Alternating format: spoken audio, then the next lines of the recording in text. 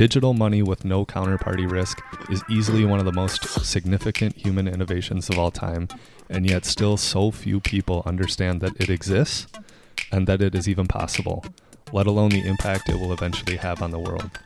We are still so very early.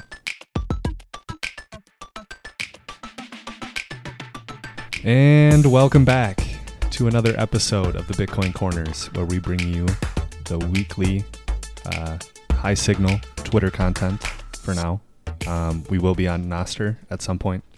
We're just a little bit preoccupied right now, just a little bit busy.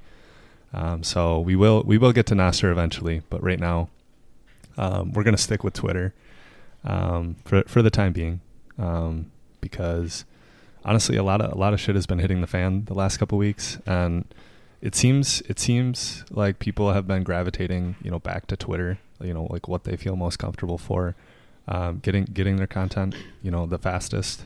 I'm not knocking on Damus or Nostr right now, but I think people just aren't as comfortable with finding that content right away. Like, for instance, I have people I follow on Twitter, where I'm just like ready to go. Like, I have notifications set up. Like, I get every single tweet that they tweet. I'm kind of waiting for something like that on Damus. That'd be kind of nice. Yeah, I think that Damus the app in general is not speaking to the general population, really. So I think Twitter is kind of the place to be and to speak when there's some bigger event going on at the moment, and hopefully eventually Damus will be that platform too. Totally. Yeah. So let's get this going. I just want to remind people that this is not financial advice. We're not recommending that you buy any security, but we do recommend that you buy spot Bitcoin and take it into your own self-custody. That is the only thing we recommend. It is not a security. It is property. It is a digital bearer asset. Taking it into your own custody is the whole point. So go ahead and do that, and let us know if you need any help with that. And just to mention our favorite podcast app, be sure to check out the Fountain app. We're not sponsored by them, so we are just mentioning them out of our own appreciation. But it's a very cool app where you can import podcasts from Apple or Spotify, and you can stream sats while you listen and also earn sats for listening to podcasts. So there is kind of a cool monetary incentive that Spotify and Apple Podcasts don't offer. So be sure to take a look at that if you haven't. Yep. And then one last reminder here, the show notes have all the links to the tweets that we discuss. You can also find that Twitter thread at BitcoinCorners on Twitter. We do have that linked in the show notes as well. So if you go to that Twitter thread, you can see all the tweets that we're talking about in real time. Kind of nice. Just maybe shooting them a follow with the people that we mention, because they are the highest signal people that we find in the last week. So it's worth keeping tabs on them. Yep. So getting right into it here, man. A lot has happened in the last week and a half. Shit is hitting the fan. It's getting spicy. One thing I just want to point out, this isn't like a tweet or anything, but the banking system that we currently have right now is inherently unstable from the beginning. It's just fractionally reserved. So basically, they don't have all the money that they say they have. Yep. And then the second thing I want to point out is, you are not like when you give the money that you have to the bank to hold for you, they are not holding it for you. They are investing it for you.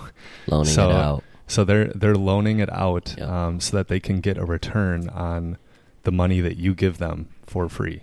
Basically free. Mm-hmm. If you have a savings account, you're getting less than 1%, and that's generally in today's day and age, that's like negative 7%.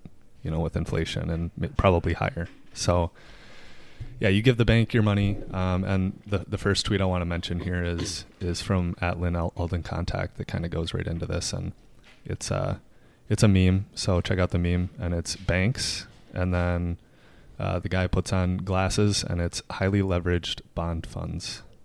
So what the banks do. They're taking your money and they're levering up on these long dated bonds, or not necessarily long dated ones, but just bonds in general. That's how they get the safest return. But when there's a duration mismatch, that's when you have these banks going under, and highly leveraged bond funds is what you're giving your money to. Yeah, so I'll mention Caitlin Long, a tweet from her, and then I'll also mention a podcast that she just did. So it says, I'm hearing federal bank regulators are mad that people warning each other about SVB on Twitter exacerbated its bank run. But Twitter isn't the problem. Risky banks are the problem. If Twitter rumors can bring a bank down in less than 48 hours, it was fragile. Regulators have work to do.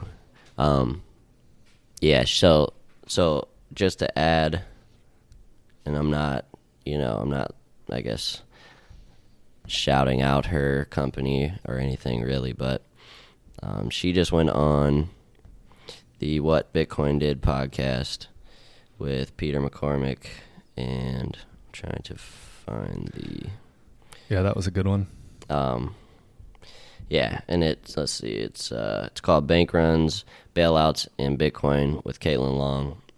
And I think she kind of just talks about the idea that the bank that she was trying, or that she is trying to open, Custodia Bank, yep, is a 100% reserve bank. Over it's 108%. Okay, so basically, if you keep your funds in that bank, they are 100% backed. They are not like leveraging or loaning out your money or doing any fractional reserve. And it's been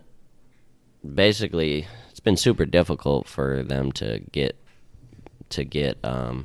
is it access to FedWire or... Yeah, I think it's like the Fed window, or just being one of the federally chartered banks, because then you would have more access to the financial system. Yeah. But it's a big club and you ain't in it. Yeah. Is kind of the... So it's odd that the bank that's basically trying to do things in, I guess, the old-fashioned way is having a very hard time getting access to things. But it obviously shows, what they want out of banks, or the regulators or the politicians and the people around the money obviously have an agenda there. And there's a clear benefit to them having banks that are leveraging and loaning money out and doing all the funny business behind the scenes with your money. And so the idea with their bank, and I don't know if their bank would do, I think it's basically you would pay a fee to be a part of the bank. So it's a really old-fashioned concept that essentially you're paying for basically security for someone to secure your money, and that's it. That's all you're paying for, which is quite... that's interesting, because then you're wondering, if they are successful, how many people would rather pay for banking services, which is not what... And it's funny because we've been so conditioned to think that like banking is free, in today's society. Everyone's like, it doesn't cost like any money to open a checking account and to do this. Yeah, there's a reason for that. Most people just don't understand, like, there's incentive for you to give someone else your money and for them to hold on to it. So... Yeah, the best question to ask if you're curious about this going forward is just, what is money? And you go down that rabbit hole and you're like, wait a second, the money that's in my bank account is just essentially this, digital note that the Federal Reserve can just print out of thin air. Mm-hmm. And I don't know, you go down that rabbit hole and just ask yourself, what is money? So I want to change it up here, at Quotable Satoshi, with the tweet. I like including these ones every once in a while because it kind of grounds us, or grounds myself personally, because this is the guy that created it, and we do actually have quotes from him. So he says, proof of work has the nice property that it can be relayed through untrusted middlemen. We don't have to worry about a chain of custody of communication. It doesn't matter who tells you a longest chain. The proof of work speaks for itself. So proof of work eliminates banks. You don't need middlemen anymore. You just pay the network fee, which is a competitive free market rate to include one of your transactions in the hardest ledger the world has ever known. That is Bitcoin. I got one here from Jack Mallers. I'm just going to read the first tweet. This is quite a long thread, so I'm just going to read the first one, and you guys can kind of go down the rest of them. But it says, we're watching, and he quoted Unusual Whales tweeted out, breaking, Biden to give a speech on banking crisis tomorrow morning. And then he quote tweeted that and said, we're watching the banking system of the United States collapse on itself in real time. The Federal Reserve may have broken the U.S. banking system and tarnished its credibility. Are we entering a new era for U.S. banking? Will the world now truly appreciate Satoshi and Bitcoin? My guess is probably not yet, but I sure hope so. Needs to be more pain, I think. Yeah, so I don't think until we,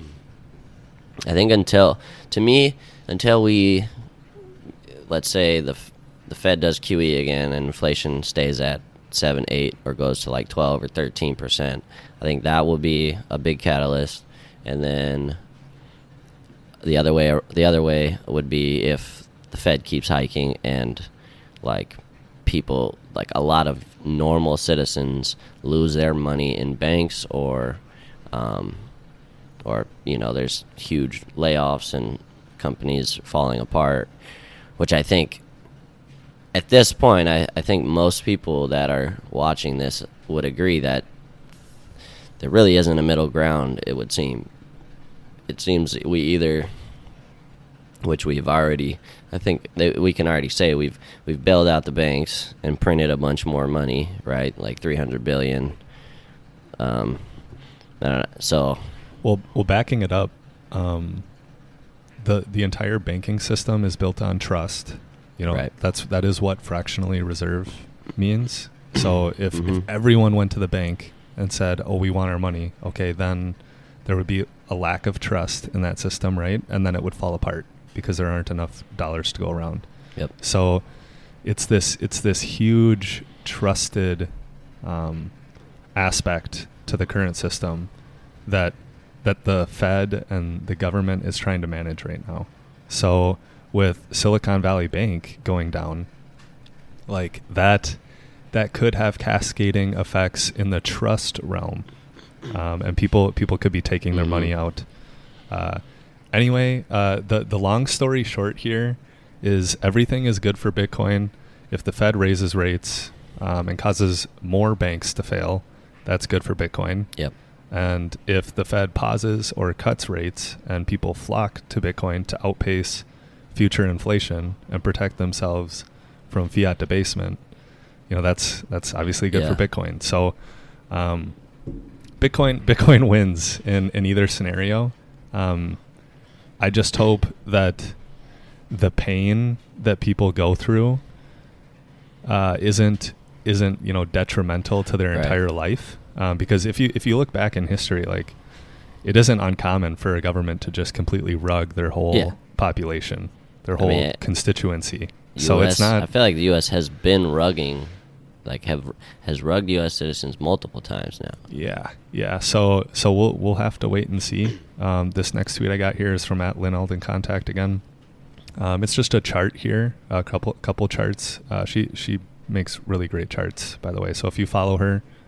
Put those notifications on. She will walk you through a lot of different things, a lot of different scenarios. But she just says, the Fed's QT since 2022 sucked cash reserves out of small banks more quickly than large banks this time. Small banks are already back at cash ratios they reached during the 2019 repo spike, while large banks aren't yet. So basically this quantitative tightening cycle where the Fed is taking liquidity, taking money out of the system at a at the fastest rate that this has ever been seen, the small banks are getting screwed, and the larger banks are obviously a little bit more resilient in this respect, and that's what these charts show. Yeah. So, see if I can find that video. So there was a gentleman. I don't know what his name is. Is he a senator or a congressman?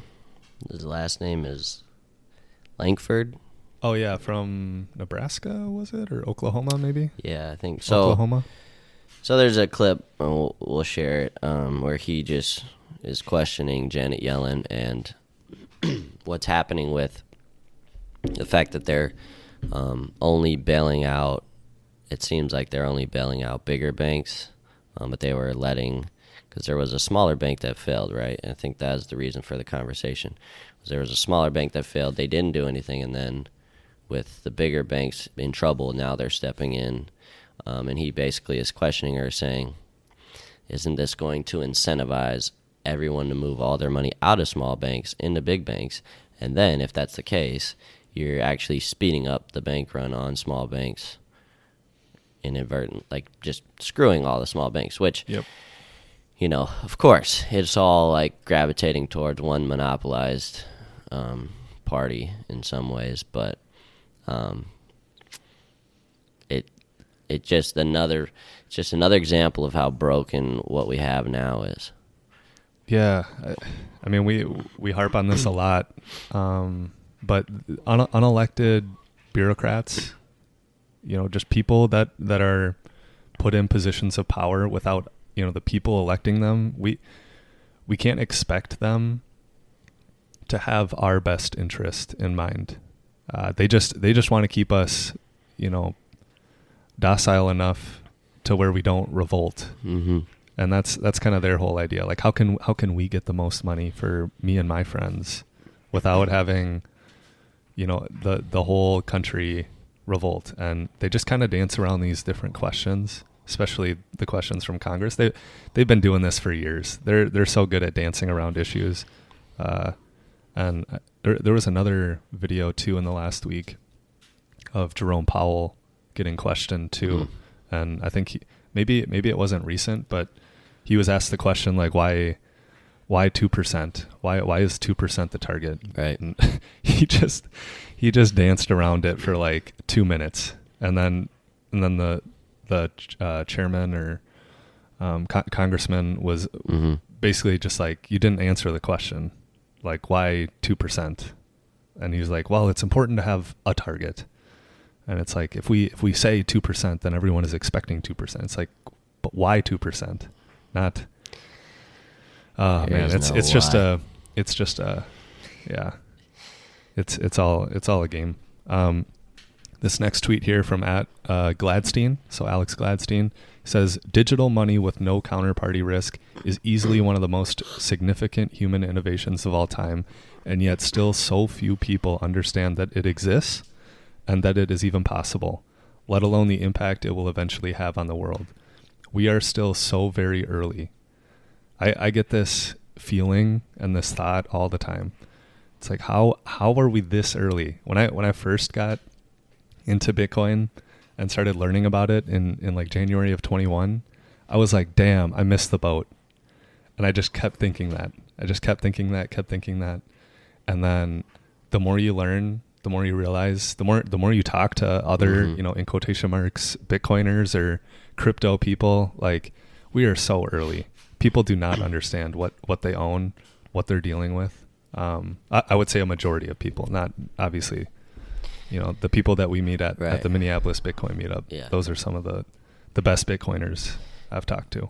Yeah. I think on a daily basis, when you, like, whenever I bring up Bitcoin to a lot of people, it's just like, I almost don't even want to bring it up, because most people are like, oh, you're like a psychopath, or you know what I mean? Like, it comes with so many like negative prejudgments and stuff, so I don't even like try to mention it. But I think I've been doing the opposite lately. Yeah, here's the thing. If I go and dunk on people every time Bitcoin's up, then I just get dunked on when the Bitcoin price comes back down. And in the end, I'm more right. I know that, but it's almost to me more entertaining to not say anything at all and just let it rip, and don't say a word. I think I already tried with these people. It's more like it's kind of out of spite. See, you're a cycle ahead. You're a cycle ahead right now. Right. So I'm still playing catch up. I still want to have receipts, for the future. Fair enough. My petty ass. I've got those. I was texting a bunch of people this week. Because I did see a tweet that said that Bitcoin is up 65% year to date. So I just texted a bunch of people that individually. And I typed it out every single time. I did not copy and paste proof of work. So I said that to this one guy, and then he says, "How's your portfolio doing?" Kind of like sarcastically. And I said, "It is going up in Bitcoin terms. And at the moment, it is also going up in political currency unit terms, US dollar. Number go up in Bitcoin terms is a long-term play because it is the scarcest money on the planet that can be used globally. If that comes with a higher valuation in USD, so be it." It's just a cherry on top. So. Did you say anything back? And he didn't say anything back to that. So. Yeah, whatever, bro. Yeah. So we'll see. Time will tell. I don't want to be too cocky, but it's just when you put in the work, when you kind of understand the game theory of what's going on, it is just one big game. And what are people going to choose in the long run? Speaking of games, I don't know if I really want to give this guy a lot of attention because I think there's quite a bit of mixed emotions around him. But Stack Hodler quote tweeted, it's just too fun to not talk about. Stack Hodler quote tweeted Balaji's tweet, and basically Balaji, who is I think he's like a Bitcoin and crypto guy. He obviously has a lot of Bitcoin and other stuff. Yeah, billionaire. Right. So he's very wealthy. He made a $1 million bet that one Bitcoin is more than $1 million in 90 days, which is just absurd. You assume there's... And again, to add to that, we don't want to see that Bitcoin at $1 million in 90 days because there is a lot of bad stuff going on and a lot of bad things happening if that's the case. I don't have enough guns if that's the case. Right, yeah. We need more ammo. We need a lot of other stuff. I'm right there with you. This reeks of like a marketing stunt. Yeah, publicity 100%. stunt. So, yeah, we'll I saw someone else tweet out something like, if he has something like, I was saying like 25 Bitcoin or something, if the Bitcoin price moves up by X amount, he'll end up making more on the trade versus. So it seems like he's almost trying to get the price to pump because he has so many Bitcoin that if it moves up like a few $1,000s, he might be up 5 million. So the 1 million. Well, and I almost think it's like a race to get rid of some of these shitcoins that he might have because of regulation that might be coming soon. So it's like, okay, in the next 90 days, I need to get rid of this shit. I'm going to say Bitcoin is going to pump, and then that's actually going to carry all these other bullshit tokens up too for a little bit so that I can offload them before the SEC comes down on a bunch of these. Might make Bitcoin pump even more. Yeah, yeah. So I think he might be trying to offload a bunch of his bags before regulation comes to fruition. This next tweet is a new one on the BitcoinCorners podcast. It is Genevieve Rock-Decter, CFA, and it's at GR-Decter. And she just says, Silicon Valley Bank CEO, CFO, and CMO sold $4.4 million in stock over the last 2 weeks, but they didn't know anything, right? And it's just a chart of what they sold. So, yeah, just want to leave it at that. There's one more I'm going to toss in here. So Michael Saylor tweeted out, the world reserve currency, USD, has lost 99.79% of its purchasing power versus real estate over the last 92 years. That's all that needs to be said, really. Yep, I agree.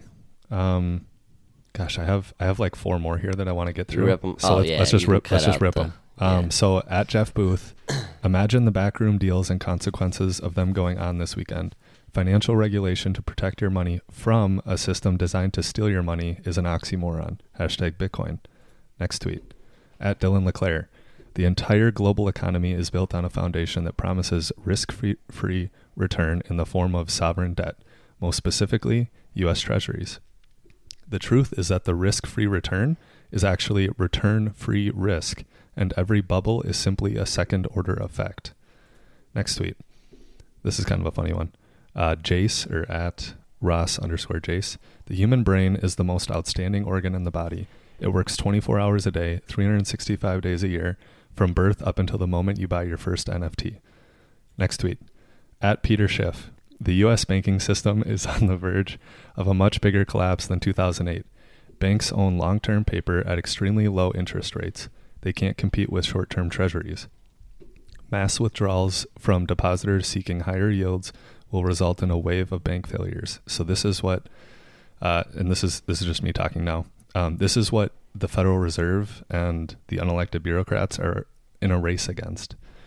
So these long dated treasuries that a lot of these smaller banks are holding for the the long term, they are underwater right now and they are bleeding.